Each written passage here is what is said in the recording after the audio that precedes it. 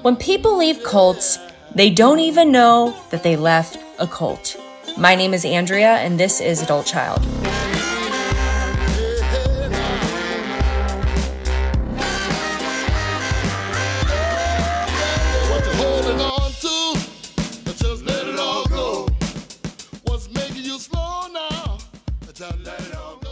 Welcome back to Adult Child, where we take a deep dive into the impact of growing up in a dysfunctional family. Ahoy, my shit shows.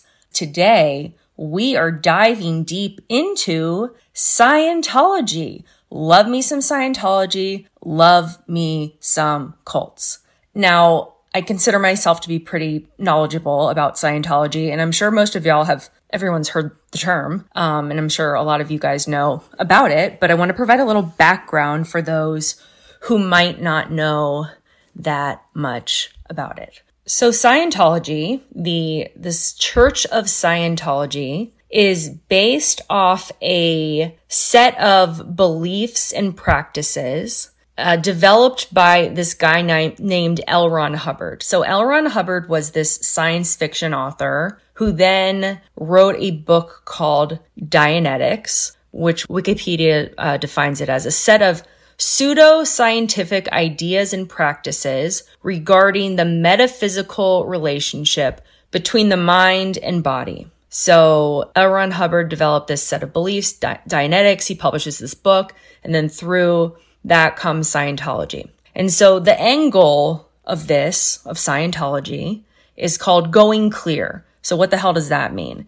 It is defined as a condition in which a person is free of the unwanted emotions or painful trauma, which are not readily available to the awareness of present time. So essentially, repressed trauma and memories, not just from this life, but also from all past lives. And so there's essentially this ladder that one has to climb up in order to go clear. So you could kind of compare it to, working the 12 steps. Going clear, there is this very defined path on how you do that. And instead of taking steps, you are taking courses.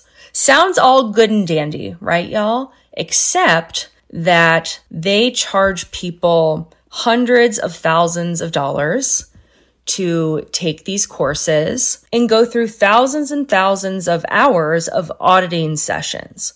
So you could compare that to therapy, except the person who is facilitating these auditing sessions is definitely not qualified to be doing therapy sessions. And they are also using a machine called an e-meter while they're doing these auditing sessions, which is essentially a pretend lie detector that doesn't really actually detect a damn thing. And then for the people who don't have hundreds of thousands of dollars to give to Scientology, well, you can go and work for the organization and get basically paid nothing. And the most extreme version of this would be if joining the Sea Org. So this is kind of like the top echelon, the most dedicated members of the church. And you are essentially a slave if you are in the Sea Org, and you're not allowed to have children. And they will even try to persuade Sea Org members to get abortions. So then let's say you want to leave Scientology, but the rest of your family doesn't. Well, the rest of your family isn't allowed to talk to you now that you've left. And for those who leave, who speak out about the organization, well, then you get labeled. It's called a suppressive person.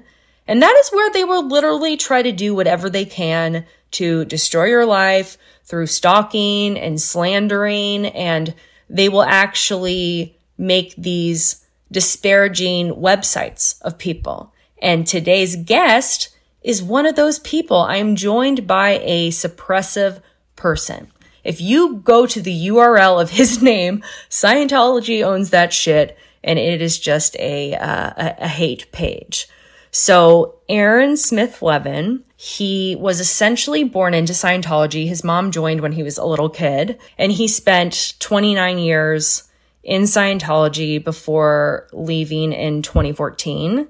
And so he has a YouTube channel called Growing Up Scientology, where he just exposes what is actually going on. And he has a foundation called the Aftermath Foundation, where they help others to leave Scientology. So this is a long interview, but guys, I have been waiting my whole life to interview a Scientologist. So wow, this really fed my soul. I love this shit, and I hope you guys enjoy it as well. So let's get on with the show. But first, how about you damn the join Patreon, okay? This is where I host 3 weekly Zoom support groups for shit shows where we come to heal and have fun and make connection and laugh. And you're missing out, okay? You're missing out if you're not a part of this. I'm serious. So how about you go damn the join Patreon, patreon.com/adultchild. Also, please give me a little follow on the Insta, on the TikTok @AdultChildPod. And last but not least, do not pass go, do not collect $200 unless you have given me a damn 5-star rating on Apple and Spotify. Okay?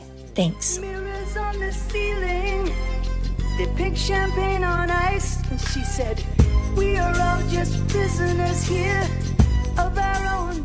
The truth of the matter, my dear shit shows, is that there is a huge overlap in those of us who grew up in a dysfunctional family and those of us who are suffering from ADHD. I myself got diagnosed with ADHD about a year ago, and getting this diagnosis and treating this diagnosis has made such a difference in my productivity and getting shit done. Now, let me tell you about Done. Done is an online ADHD care platform where you can get all the resources you need to help manage your ADHD. Take a free 1-minute assessment and book an appointment with a licensed ADHD clinician as soon as the next day. Get continuous care, 1-click refills, insurance coverage, and 24/7 care team support with Done for just $79 a month and pharmacy copays as low as $0. Visit get.donefirst.com/podcast to learn more. Again, that is get.donefirst.com/podcast.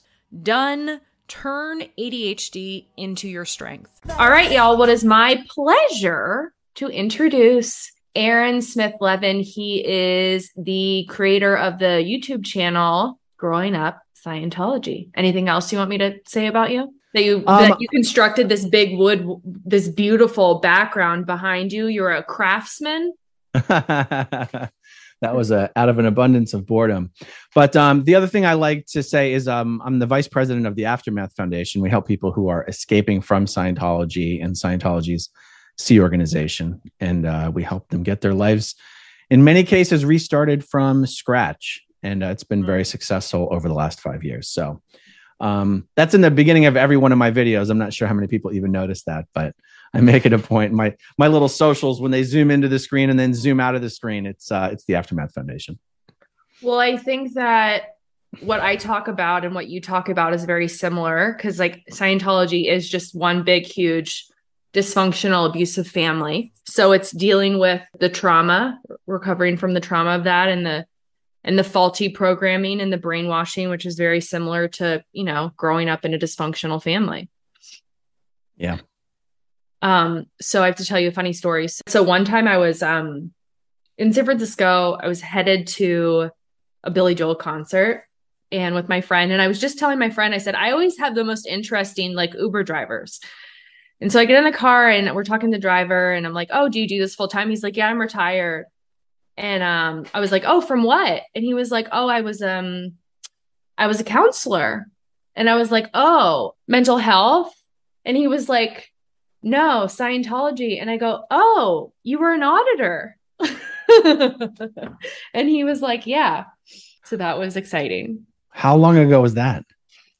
It was probably in like 2015.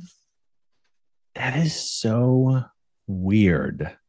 Because being an auditor isn't in Scientology something you retire from, and saying that you are retired, like that's not even language that exists in Scientology. Scientologists don't retire. So do you think he got kicked out?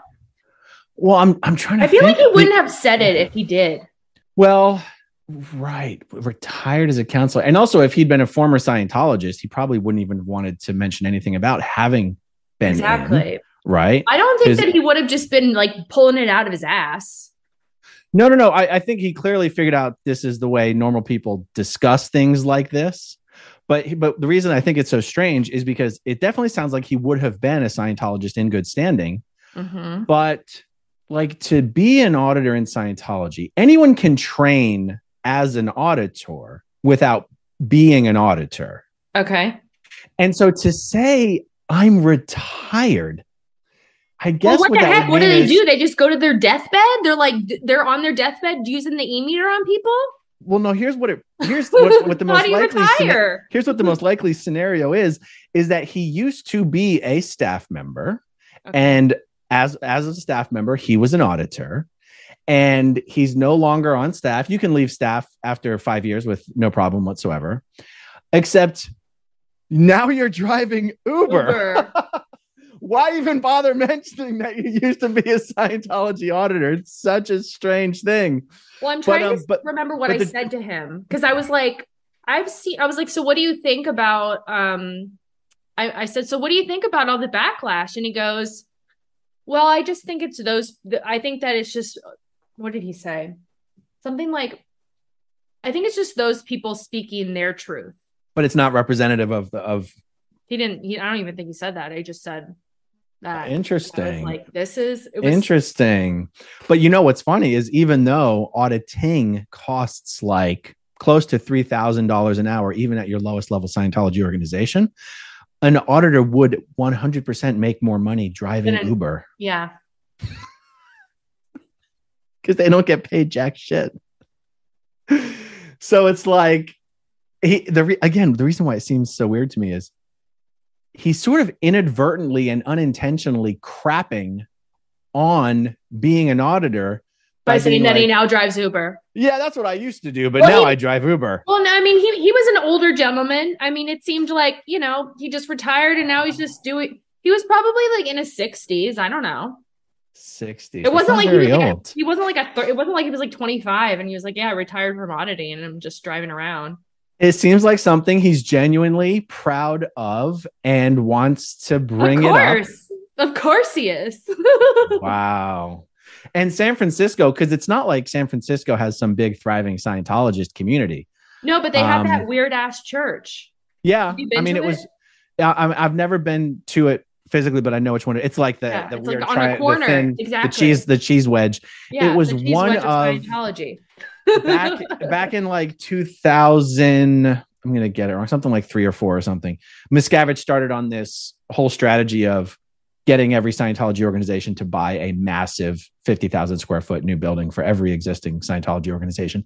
San Francisco was one of the first ones that he actually took Scientology reserves to purchase and plunked down to purchase to sort of get the ball rolling.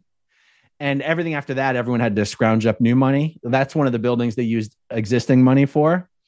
And so that's why that building is there. Like, the Scientology organization in San Francisco does not need anywhere near a building that size, but it's like a landmark. Thriving? Back in the day, it would have been thriving. That's how it even became a Scientology organization, because before that it was called a mission, which is like yeah. And once it gets to a certain size, Scientology will be like, okay, you can become a real org. But it's probably has not grown at all in the last 20 years, But that is really interesting. Have you heard of Synanon? Of what? Synanon? Synanon, no. Yeah, you should listen to it. There's a podcast series about it.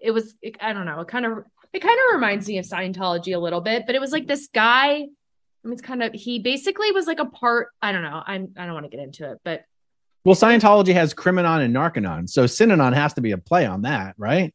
But I'm pretty sure the guy came from AA, and then he kind of created Synanon as a way to help out the junkies. Oh, I see. So it's really more of like more recovery based. Right. Okay. What's funny is there's a Narc-Anon. Yes. Which people get confused with Narconon. Scientology's Narco-Non. Yeah. Can you explain what it is? Well, Narconon is just a drug rehab program that uses based on Scientology. It's very expensive. It doesn't have any success rates better than anything else out there. I'm not sure it's any worse than anything else out there either, but it's the only one out there that uses Scientology. What would be Scientology's take on addiction? It has to do with the reactive mind, which is Hubbard's version of like the Freudian subconscious, unconscious. Mm-hmm. And that the reactive mind is composed of these mental recordings of pain and unconsciousness. And I guess drugs, an altered state of mind through drugs would be somewhere on the spectrum of unconsciousness. Mm-hmm. So the theory is that it's not the physical drug you're addicted to. It's not the substance itself that's causing the addiction. It's something to do with the mental recordings of the times you have taken the drug that are like constantly being re-stimulated and whatnot. Everything in Scientology, everything in your life that's negative or bad in some way, shape, or form will come down to the reactive mind as the underlying cause. So and all types of Scientology auditing, even though there are several different kinds, all address the reactive mind in some way, shape, or form. So the Narconon program is just the Scientology's like sauna program. They think you can, by taking vitamins and sitting in a sauna, sweat out the toxins, detoxify your body. And that gets rid of maybe that doesn't work. So that'll get rid of maybe the superficial substance that's kind of helping restimulate the mental pictures and stuff. And then there are a type of auditing called objectives, where you're just like touching things in the environment and walking back and forth and picking things up and putting it down. And that's intended to like bring a person's attention, kind of suck it. Yeah. Bring it to the present, suck it out of the mental pictures where it's stuck and try to bring it to the physical present environment. And then there's these communication drills that, depending on how far down the Scientology rabbit hole someone's gone, you'll hear these drills of talking to ashtrays and asking whether birds fly 1,000 times. And this just communication drills that sound very funny. I want to talk to an ashtray. Did they talk back? You talk and you scream at the ashtray. Oh, that's not very nice. What did it ever do to you? So that's the Narconon program. Would you have to be like a smoker to do that? No, I mean, it could be anything. It's just ashtray just is good for the story. You can find an ashtray anywhere. So not anymore. It has to be an ashtray with 4 corners. Cannot be a square. Why? Because part of the drill is saying, "Are you a corner? Are you a corner? Are you a corner?" It's just part of the drill. So it has to be a 4-cornered ashtray. So I got sent to a therapeutic boarding school when I was 15, and there was definitely some Scientology shit there too. So similar, like we had what was called Brother's Keeper, which like you had to, if you knew somebody had done something, if you didn't rat them out, you would get in just as much trouble as if you had done it yourself. And they would sit people in a room and they would like put a piece of paper in front of you. And so there was like ethics for the rules. So it was like no lying, cheating, drugs, alcohol, tobacco, sex, and then Brother's Keeper. And then they also had another thing called Spirit of the Law, which is like if you had made a plan to break an ethic, but you just like somehow didn't go through with it, like you still would get into trouble as if you had actually done it. And so they would put you in a room and they would brainwash, like similar to Scientology, like they would brainwash people. So like you couldn't get, like everyone would just rat each other out. So they would like sit you in a room and like they would have a piece of paper in front of you and you would have to circle the ethics that you did and then like who, what, where, why. And so you'd write down like, I smoked a cigarette, and then they'd come in and they'd look at it and they wouldn't even know if you had done anything else, but they would make it seem like they knew that you had done something else. So they just go, keep thinking. So yeah. So wait, but doesn't Brother's Keeper have like a religious connotation? Probably. But it wasn't a religious thing? No. Okay. It was called the Hyde School. It was in Maine. And then when you would get into trouble, they would put you on this thing called 2-4, where you had to like do yard work all day. Like you had to sit alone at meals. And so one time they put the whole school on 2-4 because they found out these kids were like remember that website Silk Road, like where you could buy the drugs and stuff? Like, I think that this kid had bought all these like prescription pills from like India or whatever. And I would say only like half of the students like knew about it. I didn't. And so then they just decided to put the whole school on 2-4. There was about 200 of us. And so what our 5:30 a.m. workout consisted of was doing 25 jumping jacks, but we had to do them like all in sync. And so then there was like, it took us over an hour because there was always that fucking kid like right on the 25th one who would like flail his arms at the end and we'd have to start over. Oh, that's funny. What did 2-4 stand for? I don't know. I don't know. But it was, fuck that school. Yeah, Scientology had its own version of those schools and they were so horrible. And the kids got in so much trouble and it created like the abuses that ended up occurring there were so much worse than anything these kids were sent there for in the first place. Because realize these are Scientology families sending the kids to these schools. So their idea of what's horrible behavior is very is like nothing. Yeah. I mean, you have Scientology families, I'm saying this without knowing how it compares to anything else really, who their kid will just like be caught smoking weed and they'll send them to rehab. I don't know if that's normal, but I'm like, rehab is for addicts. Yeah. Not someone who just gets caught. You got caught. You're not addicted to anything. You just got caught breaking the rules and they send you to fucking rehab. Doesn't make any sense at all. And I mean, it was similar. It was similar for these boarding schools. It was like the Mace Kingsley School and the Ranch School. Kids would get sent there for nothing. And then they'd essentially become little felons while they were there.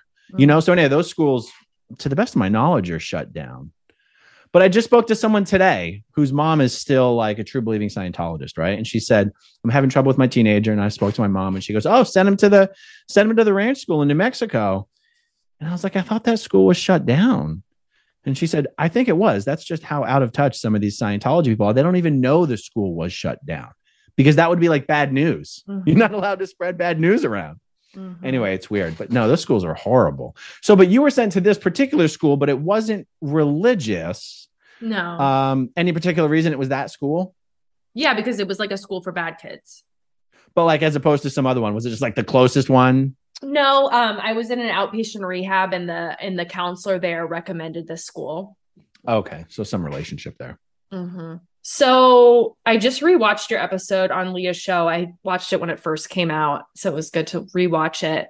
So I think it's really interesting when you talk about your mother joining and her desire to feel connected and a part of something, and this desire to feel connected to some sort of a greater purpose. So was your dad ever in your life when you were younger? No. I mean, we knew him. We would visit him every summer.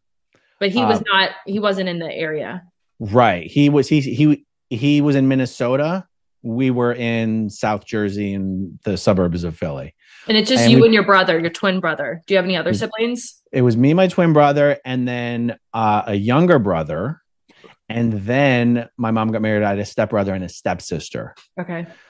And so the only one of all of those who's still in Scientology is my younger brother. He's 6 years younger than me. He actually just lives like a mile away from me. Haven't seen him in years.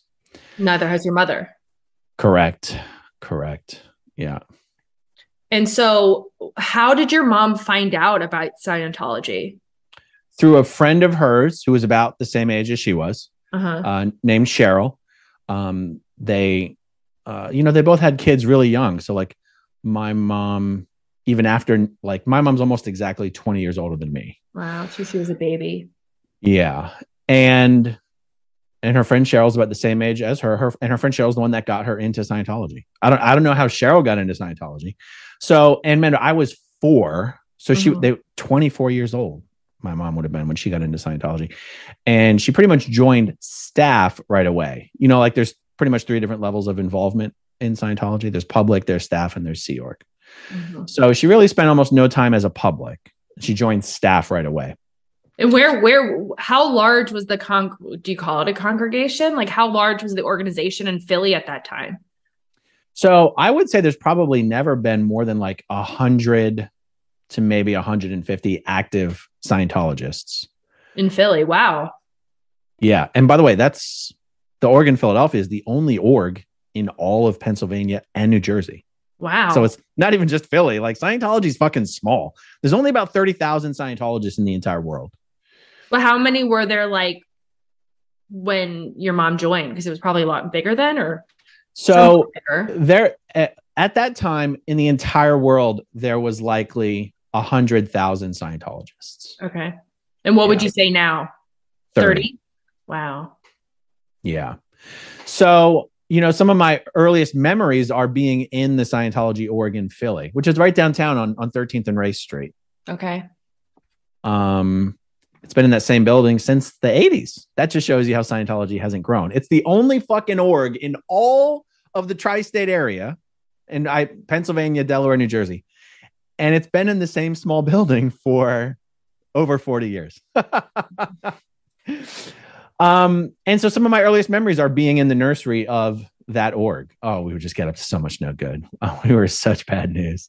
Not just us, but all the kids that were there. We had no business being there. What was your mom doing?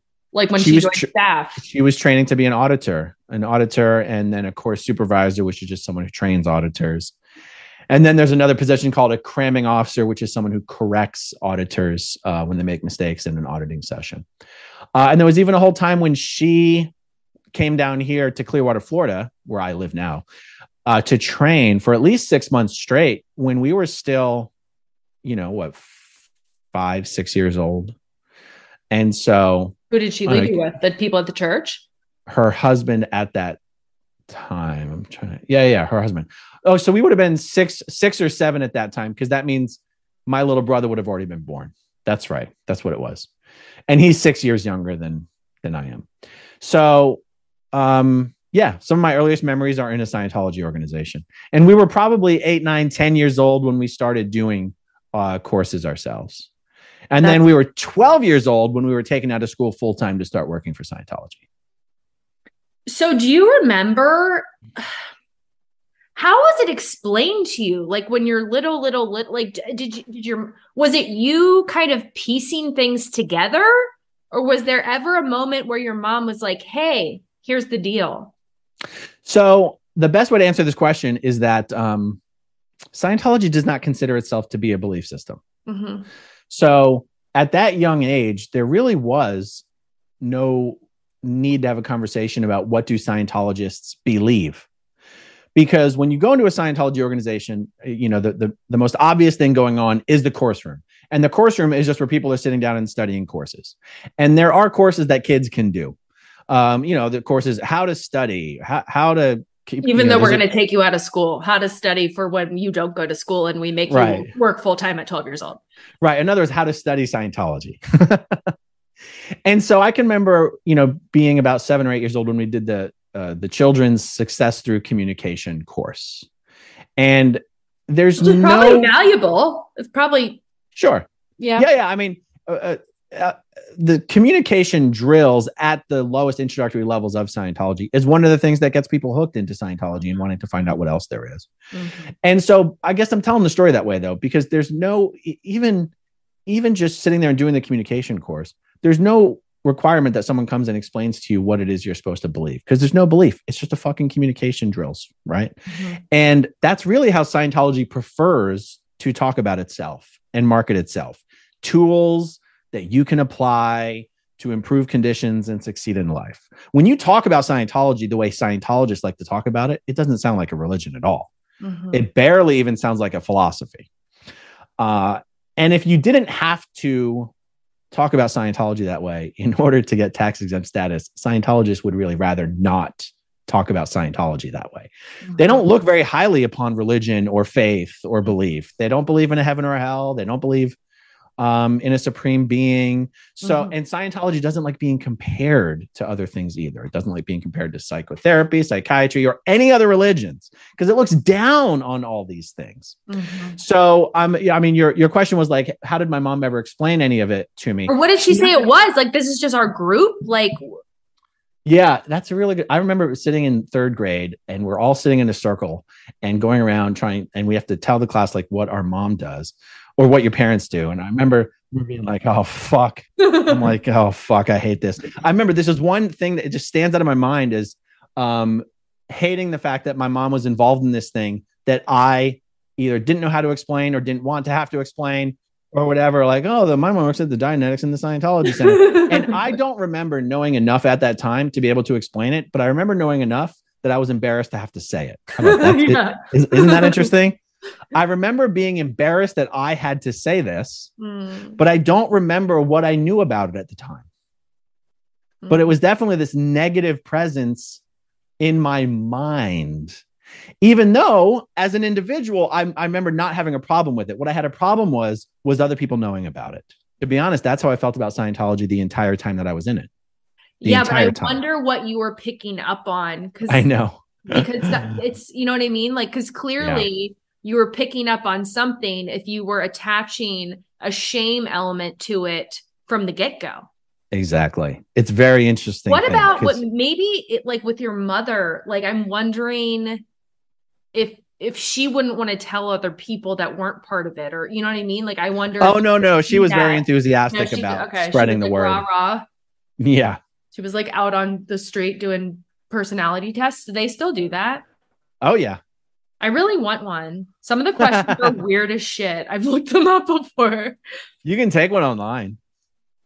Just I've give them never a fake name. seen it. Like, I've always wanted to like come across like people on the street and ask me to take it. So on the street, what they're going to do, because it's a 200 question test, they can't have you taking it there on the street, but they're going to ask you to go into the org and take it. So when you run into them on the street, they're usually trying to give you a stress test using the e-meter. And that's really just a tool to convince you to buy Dianetics. Mm-hmm. But to take the personality test, you actually have to go into the org, or you can do it through the website, actually. For free? Yeah, for free. Yeah. Taking the test is never a charge for that. So, but is the e-meter discussed in Dianetics? No, because the e-meter did not exist when Dianetics was written. And did L. Ron Hubbard develop the e-meter himself?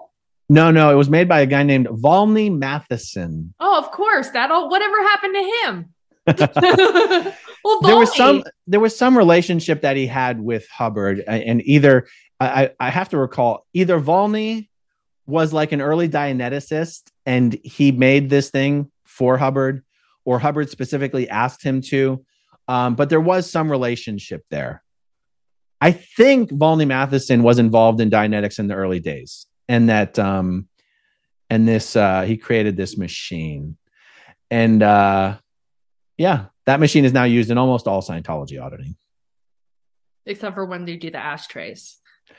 Yes, correct. So, but that's the early level of audit. So the e-meter is used in what they call subjective auditing, which means it involves a lot of thinking and mental work, like recalls of early life and past life. Mm-hmm. Objective auditing is you don't have to recall shit. Just touch that table and let go of that table. I'm going to call this episode the four-cornered ashtray.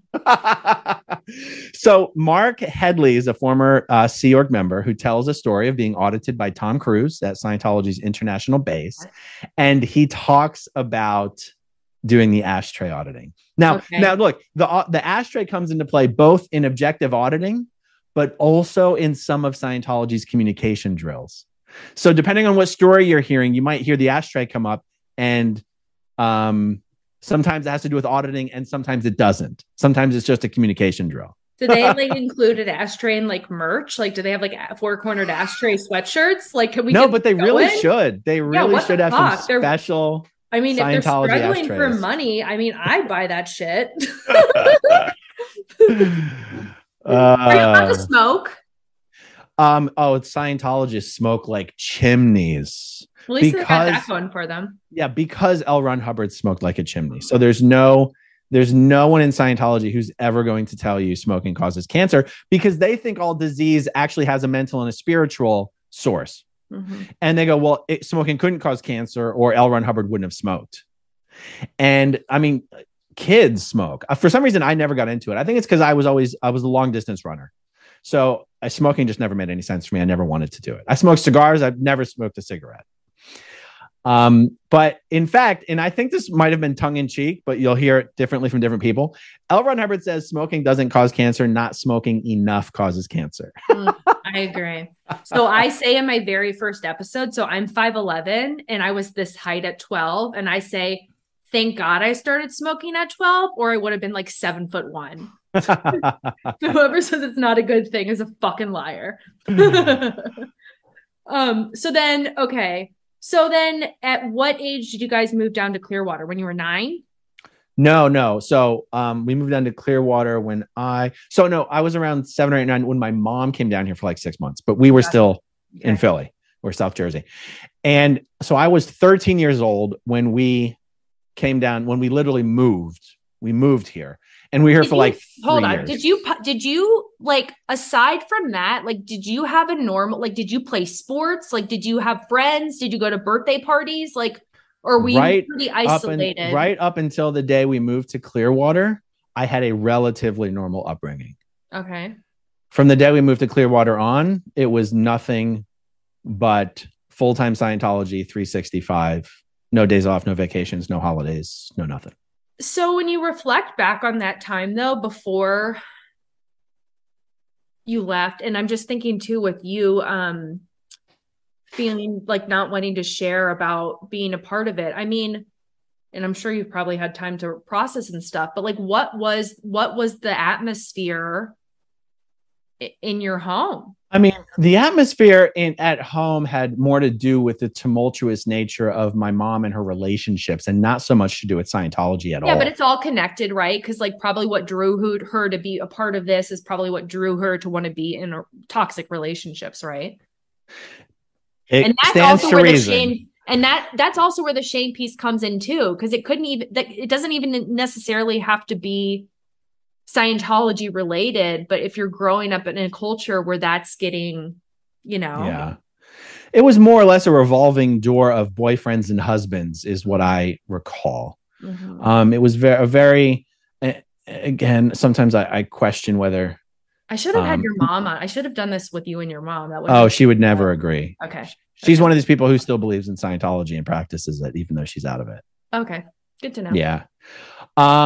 And I don't have a ton of great memories of my childhood. I mean, I can easily reflect back and think on good times. Like, it's not like, we weren't abused or beaten as kids or whatever. I mean, just beyond normal spankings, but it's not like, in many cases, in some ways, I even find it hard to explain why I would say that. And yet it is true for me. I don't have a lot of fantastic memories of childhood. I remember a lot of anxiety, a lot of nervousness, a lot of, uncertainty. And yet kids are at the same time extremely resilient. Mm-hmm. And so what do you know about her upbringing? I don't think it was a good situation. Mm-hmm. Like she was raised in a very religious household, but her parents were very abusive. Mm-hmm. She and her 2 brothers. But again, she also, I never heard a lot about her upbringing. I just know that she left home at 19 or 20 or whatever with never went back. 2 brand new kids, and never went back. And when she did, it wasn't good. Mm-hmm. And also the relationship between her and her brothers and their parents was all just horrible. I don't mean horrible all the time or even particularly childhood, but I mean, like, even as adults, my 2 uncles haven't spoken to each other in decades. Mm-hmm. Why? I have no idea, but it's got to be some reflection on whatever happened prior. Mm-hmm. Yeah, just not a great family situation. Now my mom would disagree with that completely, but of course she would. I mean, in some ways I say it was relatively normal, but I don't even know what I'm comparing it to. Well, that's just it. I mean, that's the whole thing is like, right. We all think that our fucked up childhoods were normal because that's all we know. Yeah. All I know is that my 3 daughters' experience is exponentially different and better than mine was. That's all I know. All that matters. Exactly. So you go down there, and then when was the conversation of like, hey, you're not going to go to school anymore? Oh no, that wasn't even that conversation wasn't required. We already knew we weren't going to school. In fact, by the time we came down here to Clearwater, we pretty much embraced the This is what we want to do. So we went to public school up until the 6th grade. And then for the entirety of 7th grade, we switched to homeschool. So me, my twin brother, my stepbrother, my stepsister, and 2 of my mom's friends' kids. So that's 6 of us. All did homeschool in our house during Who ran it? Your parents? My mom. Mm-hmm. And so we would do that until like 3 o'clock in the afternoon, 4 o'clock in the afternoon. Then we would go downtown to Philly to work at the org, or in this case, study, until 10 o'clock at night. We were 12. It's like you grew up in China. That's like literally what they do. They like go to school all day and they have to go home and study for the big test they have to take. So yeah, so no childhood. Yeah. So and so the whole okay. 7th grade was homeschool during the day, working at the org at night. And again, by working, it's really just studying. And then what are you studying though? Like Scientology courses, just Scientology courses. Okay, but after we get through communication, I mean, what else do we have? So when you're a kid, like what are the courses that a kid takes? There are like prerequisite courses to becoming an auditor, to train as an auditor, because that's what we were going to do, is train as an auditor. So there's kid study courses, but then there's the professional study course. And that actually is a really long course, like hundreds of hours. And then because we had joined staff, so there's a whole bunch of staff training courses where you're just learning about the organization. This is more just the administrative side, the hierarchical structure. You're learning about the org board. You're reading LRH's policies on how to manage various aspects of Scientology organizations. So there was 2 very long administrative courses we were studying, 1 very long like professional study course, and then sort of an introductory auditor's course that was also pretty meaty. And we had to finish these courses in order to qualify to come down to Clearwater and study. And you were like 13. 12 and 13. Yeah. Well, I mean, what took you so long? I mean, God. Slow learner, huh? And these are courses that are not easy for adults. I mean, honestly. So by the time we finished, and all of this was being done specifically so that we could qualify to come down to Clearwater and study full time. So by the time we come down there to study other than being an auditor, like would there be like other tracks for people? There's like there's hundreds of different things you could do in Scientology as far as training courses, but what you're really supposed to be doing, everything is supposed to be gearing towards doing auditor training, because it's almost like all those other silly side courses that you can do, all they are is taking some piece out of the auditor training materials and putting them into this nice, quick, easy to do course so that you can have someone do it without having to do all the prerequisite courses to auditor training. So like mainline Scientology is the auditor training courses. Everything else is just kind of a cute distraction. Do you know what I mean? But would everyone, like, let's say you're in the public and you're not going to be, because you said anybody can get trained to be an auditor. The required courses that you take as you like move up in the levels, like let's say you're not going to become an auditor, but everyone is getting trained on how to audit though. That's right. Okay. That's right. Because they say, even if you're not going to become an auditor, getting auditor training, you're training for life. This is training on how to handle life. And auditors make the best executives. That's what they say. So they say, even if you're just an administrator, even if you're just an entrepreneur, you run your own business, you need to know how to handle people. And that's what auditor training gives you. That's how they would sell it to you. So literally, even if you have no slightest interest in being an auditor, not even the slightest, you still as a Scientologist are encouraged to do auditor training. Even if you're just a stay-at-home mom, they would still be, yes, but learning, because you're not just learning how to audit, you're learning about people and the reactive mind and life, and what you learn as an auditor impacts everything you could ever do, even if it's sales or whatever. And I guess that's just a way of like just getting people really hooked in and like brainwashed into the process, I guess, is by like really honing in on that and getting people to like really buy in on what they're doing. Yeah. But I mean, like, just realize that's what Scientology is. So what you have today stems from how it started. Well, how did it start? L. Ron Hubbard wrote Dianetics and then spent the next 2 or 3 years training people on how to audit Dianetics and doing big Dianetic seminars. But then he just created new auditing procedures and processes, and then it grew into Scientology auditing. So Hubbard was basically just always training auditors. Because that's how he makes money, is through auditing. Well, yeah, and just that's what Scientology was. Mm-hmm. Scientology was auditing. Well, who delivers auditing? Auditors. So it was auditors and auditing. And that's what Scientology was.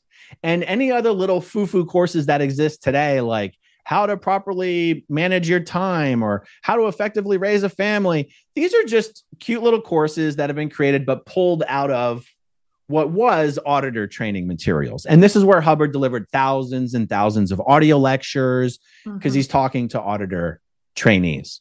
So now, but when we were here, coming down here to Clearwater to study full time, we were coming specifically to train as auditors. And everyone who was coming to Flag, to Clearwater, that's what they were coming for as well. To either train as auditors or to train as a course supervisor, who's the one that trains auditors. And so here's the other thing, not to jump subjects, because this just moves the ball a little bit here, is, so get this. We were 13 years old. We were training to be a professional auditor. Well, what the fuck does a professional auditor do? Talk to people about their deep emotional issues. Yeah, exactly. Exactly. And we weren't the youngest people on the fucking training program. I mean, I remember when we got here, there was already a 12-year-old girl who was already a class 4 auditor. I mean, in every auditing session, you are potentially talking to someone about their sex life, masturbation, physical. I mean, auditing sessions, depending on what kind of auditing you're doing, are dealing with whatever the person considers to be most traumatic to them. And you're having children being the one to guide these auditing sessions. Even to this day, that is considered good in Scientology, to have children train as auditors. Well, that specifically right there is trauma, because that's parentification, right? Like, it's forcing kids to grow up too fast and like skipping several stages of very important development. Yes, there are some of the abusive practices of Scientology that they have kind of pulled back on just because of all the bad press and legal problems it's created. This is not one of them. There's never been any lawsuits or anything or criminal actions brought on this subject of having children training as auditors. And I can't tell you why. I don't know why it's never come up. But it's arguably one of the most disturbing parts of Scientology. I usually say the destruction of families. Destruction of families is what I find most objectionable about Scientology. But this thing about children and auditor training, and even the process of auditor training, has some of the communication drills are, specifically designed to get the person to a point where they won't react to, stimulus. And I bet you found this to be exciting, because the way that I can relate it to my life is like my mother was an alcoholic. And when my dad was out of town, I kind of stepped in as the caretaker. And the way that I found it all, like, my fear came through excitement, right? So I like kind of got like this like adrenaline rush from it. And I bet as a kid with you doing that, it's like you feel like big and important, and it's exciting, right? Like you're getting to do this like grown up thing. Oh, 100%. 100%. There were positive aspects to it that I, carry over to this day. Even something as small as not having the idea that you can only accomplish something up here if you've how do I want to describe this? As a 15-year-old child, I was running a course room training auditors with adults who were doctors, lawyers, scientists. At 15? And at 15 years old. And there was no part of me that felt inadequate compared to these people. In fact, I felt senior to them. And so you might call that, let's just call that a false confidence. False confidence has served me very well in life. I mean, there's something to be said for not being insecure. Hell yeah. whether it's deserved or not. And that brings a whole other interesting conversation of what the hell does deserved even mean? So having a certain level or a certain perception and view of myself at that young age has served me well in many ways, but having no normal childhood experience or frame of reference has also been destructive in many ways. And not just in the sense of, oh, I didn't get to play as many sports as I wanted. I mean, not having anyone, because Scientology doesn't view that there really is such a thing as children. As a kid, yeah.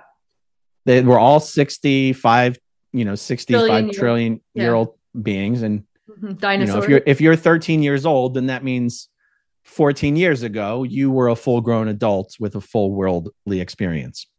Never mind the 60 trillion years before that. So you don't get treated as a kid. And in many respects, that is empowering. Nobody wants to be treated as less than just because they're a young age. They can't do anything about that. But at the same time, there's no one looking out for you. And there's no idea that you have any special needs or interests as a child other than what an adult would. Mm-hmm. And that is very problematic. There's no one looking out for you and your interests because you're just as capable and aware as everyone else is. So, you know what I mean? So then you start working, when do you start working full time? Okay. Yeah. So the full-time study was from 13 years old to 15 years old. So I was 15 years old in May 1996 when I went back to Philadelphia to start working full-time. Full-time means 9 o'clock in the morning to 10 o'clock at night, 7 days a week. Mm-hmm. And also I'm living in South Jersey. So I'm staying, my mom's still in Clearwater. I go back to Clearwater by myself. I go back to Philadelphia. Yeah, but she had a much longer. So even though we went down there for auditor training, we switched to course supervisor training. Yeah. Okay. So I went back to Philadelphia with a couple other people my same age. Oh, remember, I said my stepsister and one of my the other kids we were doing homeschool with. Everyone else had washed out of the training program except for the three of us. So we go back to Philly. And I'm living in South Jersey. So as a 15-year-old, I am by myself, getting up in the morning, taking a bus to downtown Philly so I can be there at 9 o'clock in the morning to do roll call. I'm working until 10 o'clock at night. And then I'm taking the bus back to South Jersey to rinse and repeat. And you have to understand, I'm saying this as if it's bad because it is bad, but I didn't think it was at the time. I know. That you're no different, Right. And so that went on for 3 years. Until for a variety of reasons, I just had enough. I mean, did you ever go out to dinner? Was there ever anything? Literally nothing ever? No, never. Well, I mean, go out to dinner. You only have 25 minutes for dinner. So, I mean, you can go down the street and get it. You can go down the street and get a cheesesteak and bring it back real quick. But, you only have about 25, 30 minutes for lunch, 25, 30 minutes for dinner. It's all about the org. It's all about working. I mean, holidays aren't. It's not like the JWs or something where you're not allowed to celebrate holidays. Holidays just aren't important. Did you get holidays off? I mean, I mean, maybe an extra long dinner on Thanksgiving or something. Holidays aren't considered important. Only Scientology is considered important. Mm-hmm. So, I mean, Christmas. Maybe you get Christmas Day off, but only if someone's there to cover the course room because the course room doesn't close on Christmas. So, of everyone working in the course room, you'd basically go, okay, who's going to come in? And someone will be like, oh, I don't care. I'll work on Christmas. And I'm trying to remember, because remember, it's not like we had family. It's not like we had family there. My mom was in Florida. My dad's in Minnesota. I mean, Christmas is really just a big dinner is really all that is. So that's when I started working full time at the age of 15. So from 15 to 18 years old, I did nothing but work for Scientology 365 days a year. What were you paid? Lucky if you're getting $200 a week. How is your mother though able to pay for rent and stuff? Well, my mother wasn't even there. She wasn't. Okay. So my dad was still paying child support. And whatever that was, whether it was $250 a month or $500 a month, I don't even particularly remember. But I also didn't get the check. It just went right to Cheryl. So I'm 15 years old. I'm also paying rent. I mean, it wasn't much rent, right? So, And so, yeah, I stayed with Cheryl in South Jersey, Washington Township, in Sewell, New Jersey, for those 3 years. But really didn't spend much time there because I was just always working at the org anyway. It was really just a place to stay. Was he with you? So in the beginning, he was at Cheryl's house with me. Then he moved out and found a place downtown. Your but twin then he is who I'm wasn't talking about. Yeah. But then he wasn't working at the org during that time. So, so he was with me at Cheryl's for a while, but then he moved downtown. And then I stayed with Cheryl until I was like, all right, I've had enough of this. I'm moving to LA. And then my brother and I moved to LA for 2 years. We basically had pretty much nothing to do with Scientology for 2 years. Oh, really? Yeah. And then I went back and he stayed out. What prompted that, though? What prompted me going back? No, the break for 2 years. Things at the org were just getting really screwed up. Like one of the kids that we were doing homeschool with, and then he came to Flag and we all trained together and then we went back. His mom became the head of the org. And then his father became like the co-head of the org. And they were just horrible people. Bonnie and Attilio DiMartino. He's dead, thankfully. She's alive and here in Clearwater. She's still a horrible piece of shit to this day. And they basically destroyed the org through favoritism and nepotism, and they were trying to use it to make money on the side. I was still a true believing, dedicated staff member, and they were just fucking everything up and then trying to take out everyone who tried to stop them from what they were doing. I just basically was like, I got better shit to do with my life than fight these fucking assholes all day. I was just like, I'm fed up with it. And did you view it though, like as a prop, like culty at that point? Nope. No. I actually still consider myself a Scientologist. I just just done wasting. I was done wasting my time in Philly with these fucking assholes. And so, so spent almost 2 years in Hollywood just doing our own thing. No connection to Scientology or Scientologists. But I still considered myself a Scientologist, and I'd get really upset if people talk shit about Scientology. And so then you went back to work for them. And what were you doing this time? I went back to Philadelphia and finished the 2 years I had left on my contract doing the exact same thing. Yeah. And so was it at that point that your brother, you cut contact with your brother, or was it after that? Like when it was shortly after that. And so what specifically happened though for him to like become a suppressive as far as? So the sequence of events would have been, he stayed in LA, got pretty heavy into drugs and alcohol, definitely formed dependency problems, crashed a car driving drunk, spent the night in jail, was sentenced probably to some program that involved seeing a psychiatrist or psychologist, ended up on some, not Prozac, but whatever was big at that time other than Prozac. And then, so at this time, he basically went off to live with my dad. And at this time, my dad wasn't in Minnesota anymore. He was in Zuni, New Mexico. His wife was a doctor. Wife is a doctor. And she was doing like a residency or whatever on the reservation in Zuni, New Mexico. So my brother was getting into all this trouble in California. My dad's like, just come and live with me. So he went there, eventually started going to school, was going to college, was in UNM. And then he started doing some classes where he started writing papers about Scientology. And then he told me about that. And then I reported him. Yeah, exactly. Because what is that policy called? Like similar to the Brothers Keeper thing at my the boarding school. What is that called where you have to write them up? There's many policies about it. I mean, even just the policy on writing knowledge reports lays out, just like you said earlier, that if something comes to light and it was found that you knew about it and had failed to report it, you get the same penalties as the person who's done whatever it is.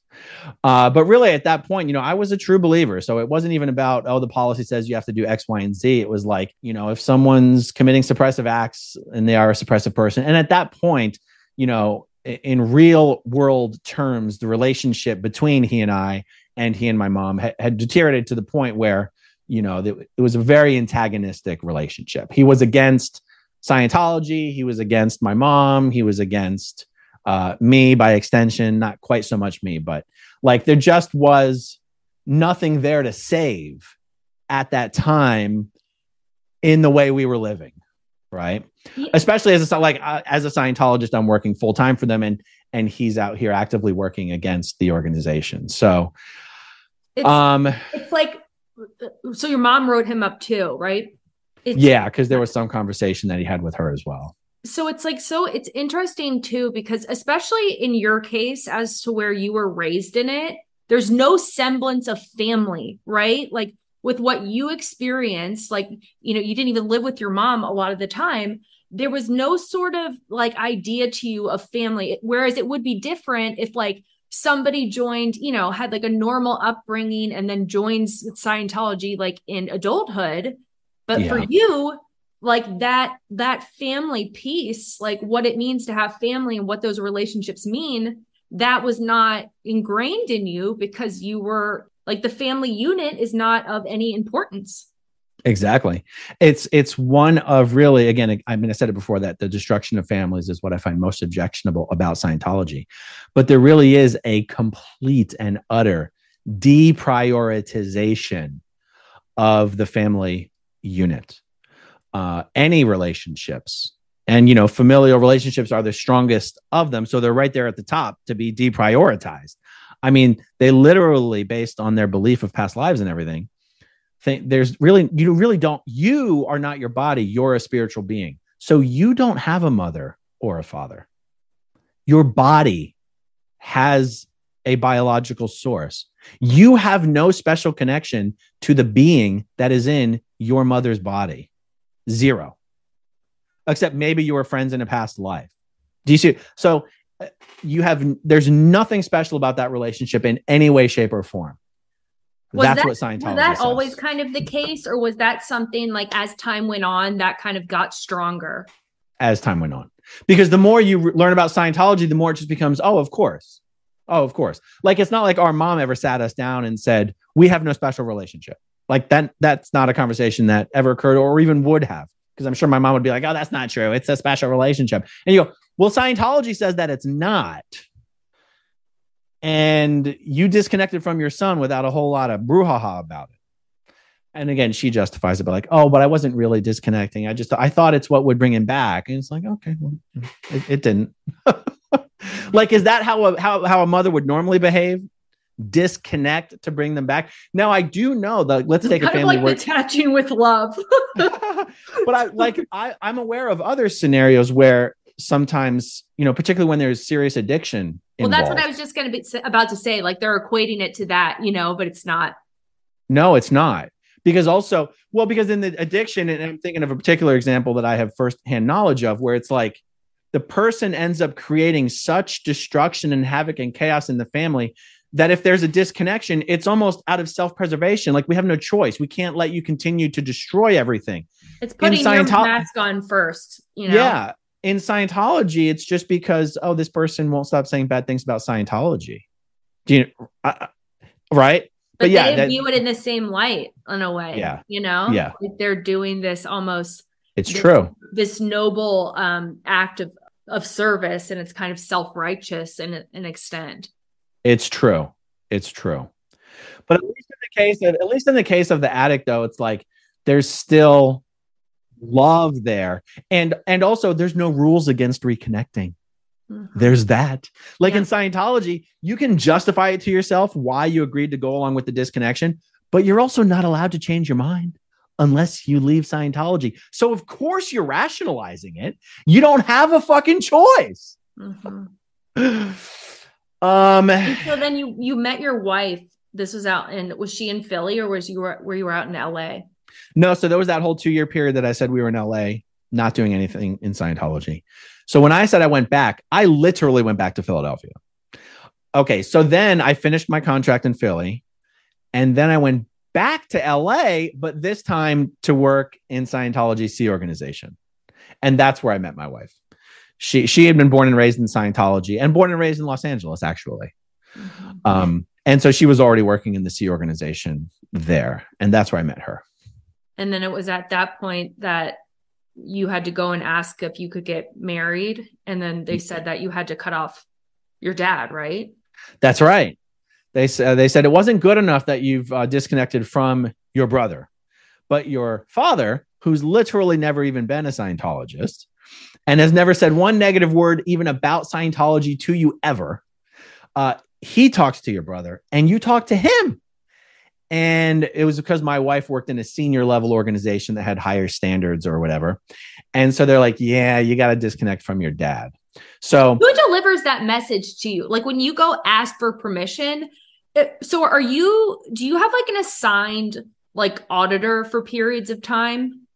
I mean, realize auditor is just for auditing. For all the other personnel or ethics related issues, there's an ethics officer, and every organization has its own ethics officer who's just literally responsible for everyone in the entire goddamn organization. Mm-hmm. So the answer to your question is it's the ethics officer who basically says this has been disapproved and here's the reason why, and you have to do X, Y, and Z. How long after you're writing your brother up was that? So writing my brother, this would have been a couple years after. So then, well, I guess my question was because they knew that you were talking to your dad. So I would imagine they know that because you're telling your auditor that is like, so why, how did they, when they brought that up as a thing, well, we know that you're still talking to your dad. Like, how would they have that information? Oh yeah, that's just normal. That's normal information for them to have. Like the ethics officer, anytime anyone gets in trouble for anything, or anytime someone's moving on to the next auditing level, it's very common for the ethics officer to have to sit down and review with them everything that's ever been noted in their files as being a potential area of concern. So with my brother having been declared a suppressive person, literally one of the first questions I would ever get asked anytime anything ever went wrong is any updates about my brother. And it would already be noted somewhere that I have other familial connections to my brother. It's just that nobody cared about that until I was trying to get married to my now wife, again, because she worked in a higher level organization than I did that had a higher standard for what they were willing to tolerate. So you write your dad off. No, I never wrote. No, I never. That's where the story gets like just kind of silly. I never had to tell him I was disconnecting. I just had to promise the ethics officer that I was. Yeah. And I was like, I already at that time only talked to my dad once or twice a year, birthday and Christmas. I was like, what do I really give a shit? Like, this doesn't actually change my relationship. It's funny. What would have happened to you though if they did find out about that? Would you have been sent to like, what do they call that? Like kind of like the jail thing. What's that called? Well, either the RPF or the hole is what you'd be thinking of. Yeah. So like, let's say you had they had found out that you were still talking to your dad. What do you think the repercussions for you would have been? It wouldn't have been major. Okay. Wouldn't have been major because the whole thing was just a bunch of noise about nothing in the first place. And it's funny because I was just about to say, I don't recall ever not taking a call from my dad or not calling my dad. Like, it's almost like perhaps enough time didn't go on. Oh, this is what happened. My brother died in the car accident so soon after this occurred that I never even had to cross that bridge of not calling my dad during a day I normally would have called, or not taking a call during a time I normally would have taken a call. Well, because then my brother died in a car accident. Well, share that story. I mean, how many years? It had been several years since you hadn't spoken to him, right? Right. I mean, he died less than a year after me joining the Sea Org. And I got married a few months after joining the Sea Org. So I joined the Sea Org in August. I got married in March. And he was cut off. Like, so he was not at your wedding, clearly. Oh, no. Yeah. No. I mean, my mom or my dad wasn't. Not even my mom was at my wedding. None of my wife's parents were even at our wedding. Was anybody there? A lot of other Sea Org members and a couple LA celebrities or whatever. But that's normal. Weddings in the Sea Org are not a big deal.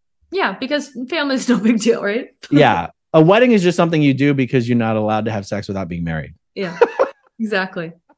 People also get divorced a lot in the Sea Org. Like, I mean, there are people in their 20s. Are they okay with that?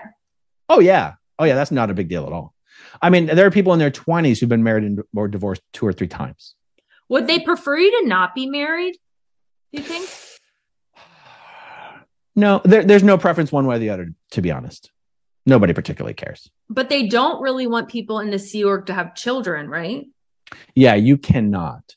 And that's for the best, honestly. Having kids in the Sea Org is horrible. I mean, that's even worse than my story of growing up in Scientology. So yeah, you can't. And if you do get pregnant in the Sea Org, you're pressured to have an abortion. They're definitely pro-choice. And so then you get a call from your dad one night. That's right. And my brother had died in a car accident that involved, he wasn't the one driving. But the person driving everyone in the car was drunk. And my brother wasn't buckled in. I think he was asleep in the back seat or whatever. And he was ejected. Like, he died instantly, from what I understand. And you had to call your mom, right? Wasn't she devastated? Yeah, that was the worst. And honestly, the fact that it's one of the things that makes the relationship today so hard, because you'd think after everything that me and my mom have both gone through, that nothing could be more important than just having the best relationship possible in present time. And yet that doesn't really seem to be a priority for her. It continues to be what's best for her. And oh my God, is she insulted in any way? Or has she been slighted in the most minor way and everything? And so, and I'm like, you had 3 sons. You have 1 left. Conduct yourself accordingly. She's clearly very mentally ill. When you say you had 3, now you only have 1, do you mean because your other brother is still in Scientology and she can't have a relationship with him? Yeah, exactly. Because he disconnected from her as well, even though he's barely a Scientologist. I don't even know that he is a Scientologist, but his father is. So if he had to pick between the father or me and my mom, he picked his father. And so, but it's like, you think there would be some self-reflection, like whatever decisions you've made in life have gotten you to this point where you have 1 of your 3 kids left. You think that would just a little bit of self-reflection is warranted for here. It's too painful for her. None. Like she can't go there, like what, that is too fucking painful. Yeah. That's a generous interpretation, and it's probably true. And it is. I mean, she's very sick. She's a sick woman. Has a shitload of trauma that she's never dealt with, I'm sure. Yeah, but that's the irony of it is, she would consider that Scientology is how you handle trauma. And she still believes in Scientology and practices auditing. So it's like, then why are you in your situation and I'm in my situation? I have a very good situation in life. So then after that, when did because I heard you share that the light bulb started to, so you ended up leaving the Sea Org, right? And you went to have a normal job. And so it was right. And it was at that point where you kind of, the light started to turn on for you? Gradually. So, I joined the Sea Org in 2002. We left the Sea Org in 2006. And the official reason was because my wife was pregnant and we were not going to have an abortion. Mm-hmm. That was the official reason. The fact is, the reason we were willing to get pregnant is we were fucking dunzos. So just like in Philly, I got to the point where I'm like, yeah, I'm not wasting my time just fucking fighting these assholes all day. The exact same thing happened in LA. It was like, you know what? I still believe in Scientology, but I'm just fucking sick of fighting people all the time. The Sea Org has a very the way L. Ron Hubbard's management system is set up is any bad condition isn't bad. Any bad condition is only bad because someone is intentionally making it that way. Right.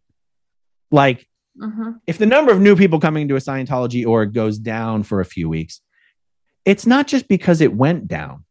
Somebody made it go down. So, and realize Scientology is not expanding. It's shrinking. Well, that's why I'm surprised that they let people out of the Sea Org. Well, define let, but my point here is that there is this atmosphere in Scientology organizations and the Sea organization where it's nonstop finger pointing. There always has to be a head on a pike. They're always finding for the person who's secretly causing some bad condition. It's never a team just trying to accomplish the goal. It's everyone fighting and throwing people under the bus, and it's exhausting. So, at 2006, we were like, fuck this. We want to like do something else. Okay, so we got pregnant, and so we were still in Scientology, but we left the Sea organization and we moved to Clearwater. Now that was because her parents are much older than mine, and they were somewhat retired.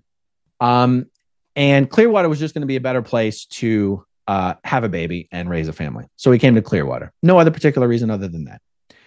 She had family here. My mom was still in Philly, but she's working at the org all the time at that time. So there's no point going to Philly. There's no one there to help us, right?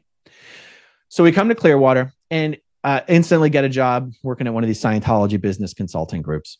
Wasn't it like hedge fund shit? That was later on. And so I had a few jobs. Do you even know how to do math? So did you ever learn algebra? I never learned algebra, but you don't need to know algebra. No, you don't. I know you don't. Did you have a GED? No GED. Wow, nothing. Go you. Yeah. So, there was a few different Scientology adjacent jobs that I held. And the last, so that was starting in 2006. In 2009, I started working for a Scientologist who was a hedge fund, had been a hedge fund manager prior, and was now running a research firm that catered to hedge funds. Okay. So from 2009 to 2013, I basically worked for this guy, learned the hedge fund world, learned about the stock market and all that kind of stuff. And I'm a quick study. Like, yeah, because you took that study course when you were 12. Like, of course you are.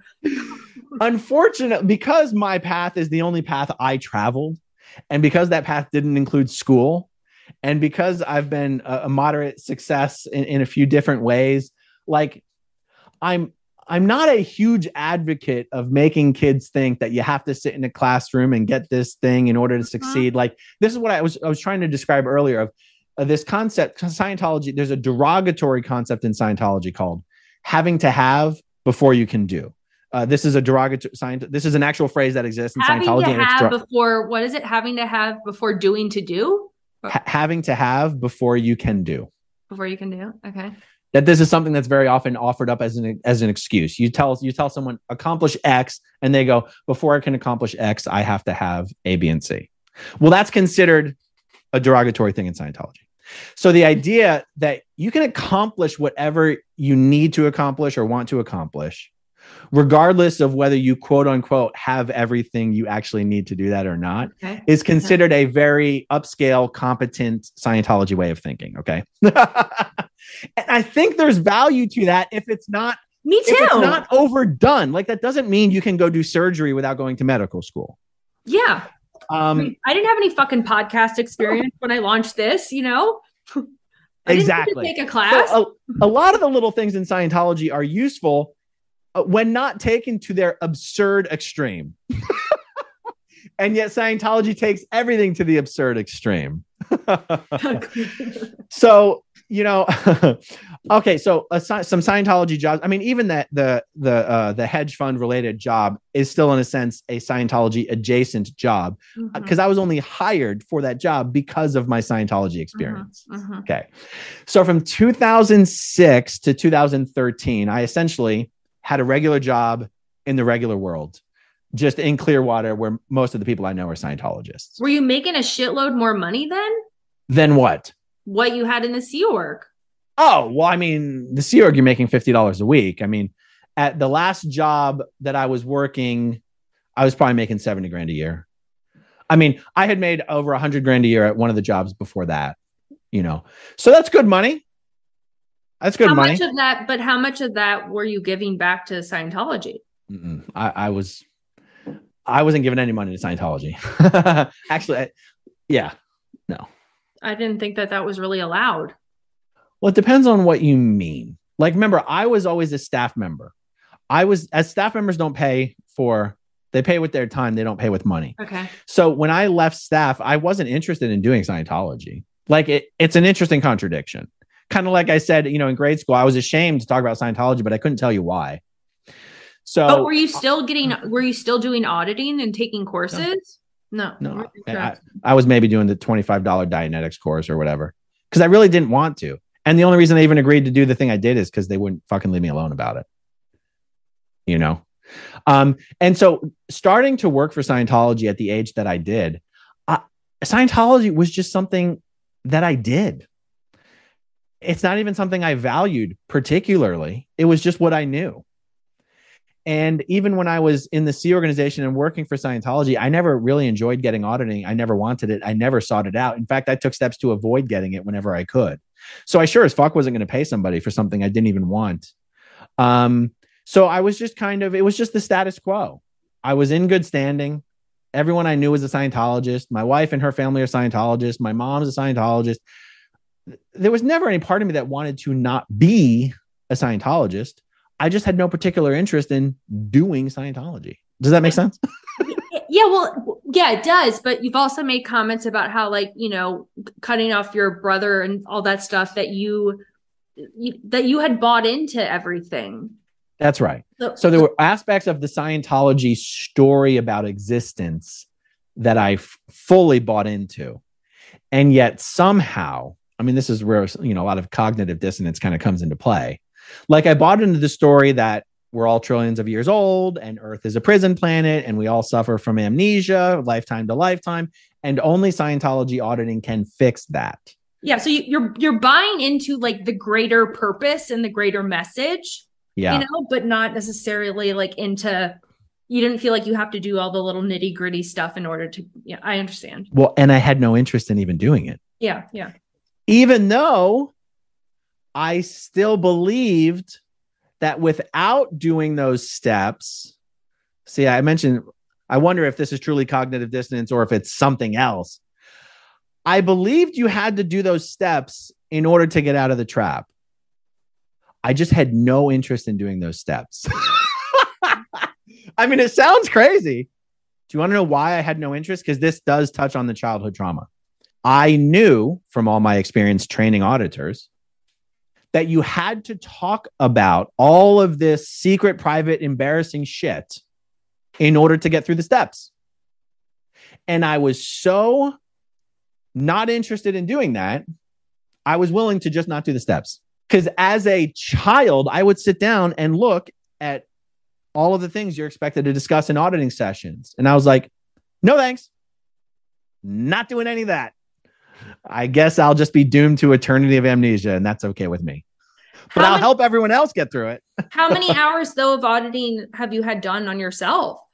Oh, probably hundreds or thousands, just different types of auditing, you know, not what you would call bridge auditing. Like, you know how I said moving up the ladder? Yeah. Like, you know how I said before, there's the auditor training courses, and then there's all the cutesy little side courses that Scientology has extrapolated from that to sell to people. The same is true for auditing. There's 100 different fucking auditing things that you can do, but there's only certain auditing things that get you up the bridge. I've done a lot of the side auditing stuff. Okay. So you never got to the alien level? Never. Didn't learn about that until after I'd left Scientology. Oh, wow. What is it? Xenu? Yeah. Xenu and the body thetans. Okay. So you're working there, you're making money. And then was it the article in the newspaper that came out? That's right. 2009, Tampa Bay Times runs a series of articles called The Truth Rundown, where they are interviewing some Scientology, senior level Scientology managers who had left Scientology and were now speaking out. Them? I knew them as celebrities, like they're like Scientology celebrities. These guys address all Scientologists 4 or 5 times a year at these major events. I never knew them personally. Mm-hmm. And I didn't even know these people had left Scientology. I never knew these people weren't still on their posts, much less that they had left Scientology. And my whole upbringing in Scientology, I had always thought international management was like this utopia where everything was fucking perfect and great because there weren't a bunch of whiny ass public complaining about this and that. And there weren't a lot of demands on your time because there's no one to even deliver to. There's, it's a management organization. It's not a delivery organization where I'd always worked. And And I'd always had this sort of kind of structure in my mind where any negative stuff that I would see locally, I assumed it was a reflection of being too far away from international management. And that the closer you got to management, the better things would be. And around the time that I was reading this article is when it dawned on me that what I was seeing was the trickle-down effect. And a lot of the things I was seeing wrong locally and bad locally was a trickle-down effect from management. It wasn't a result of being too far from management. That the closer you got to management, the worse it was. And that for me was a real mind fuck. That's when you start to reevaluate everything. And then you start to evaluate, and then you evaluate different things like peeling an onion. You start looking at different things level by level, layer by layer. Yeah, you have to. I mean, it's like that's all you knew. You know what I mean? Like it's coming to terms with everything that you've known your whole life and what you've believed, and finally having the curtain open up. Yeah. And so, in a sense, the way I've described it, where I sort of believed in the overarching story of Scientology, but didn't want to do the work to get up to the top. You know what I mean? In a sense, the fact that I had somewhat of that arm's length personal relationships to the bridge made the unraveling process easier for me than it has been for many others, because I was never really, really invested in going up the bridge. It was just something that I put up there as something I knew needed to be done at some point in time. I didn't spend hundreds of thousands of dollars going up the bridge like other people did. I didn't, I didn't convince myself every step of the bridge that something magical was happening to me, because I was never going up the bridge. I never had to worry about that. I was engaged in what Scientology calls, I was on the business side of the e-meter. I was not on the help me, I need to be spiritually improved side of the e-meter. So when I finally found out that everything Scientologists have been told about L. Ron Hubbard leaving behind these upper OT levels that are waiting to be released, and that was all bullshit. For me, it was actually a relief. It wasn't a heartbreak. It was a relief. I was like, oh my God, my belief in those upper unreleased OT levels was the only thing holding this entire thing together. It was almost like, oh, thank God. Someone should have told me that a long time ago. I'm ready to move on. Like, even though a lot of my, early adulthood and adolescence was, some people could say, oh, it was wasted. I go, yeah, but it's not like I wasted my adulthood. I mean, look, I was 26 years old when I, left the Sea Org and had kids. So that's still a relatively early age to have kids. And I'm out in the regular world, own a home, cars, job, wife, kids. I've had a relatively normal adulthood from the age of 26 on. I don't have any sense of having wasted my life. Thank God. Because I think that's what kills a lot of people when they find out Scientology is full of shit. They're like, I wasted my whole fucking life. And even though my childhood was spent in a way it probably should not have been, I still don't have a sense that it was wasted. And maybe that's just, maybe that's just something I don't want to come to terms with, because then I would feel really bad about it. But it's like, I did not have an existential crisis coming out of Scientology. And I know that a lot of people do. Like, I know Chris Shelton, and Chris and I are friends. We were in the Sea Org together. You might be familiar with him if you've been looking at a lot of online stuff, right?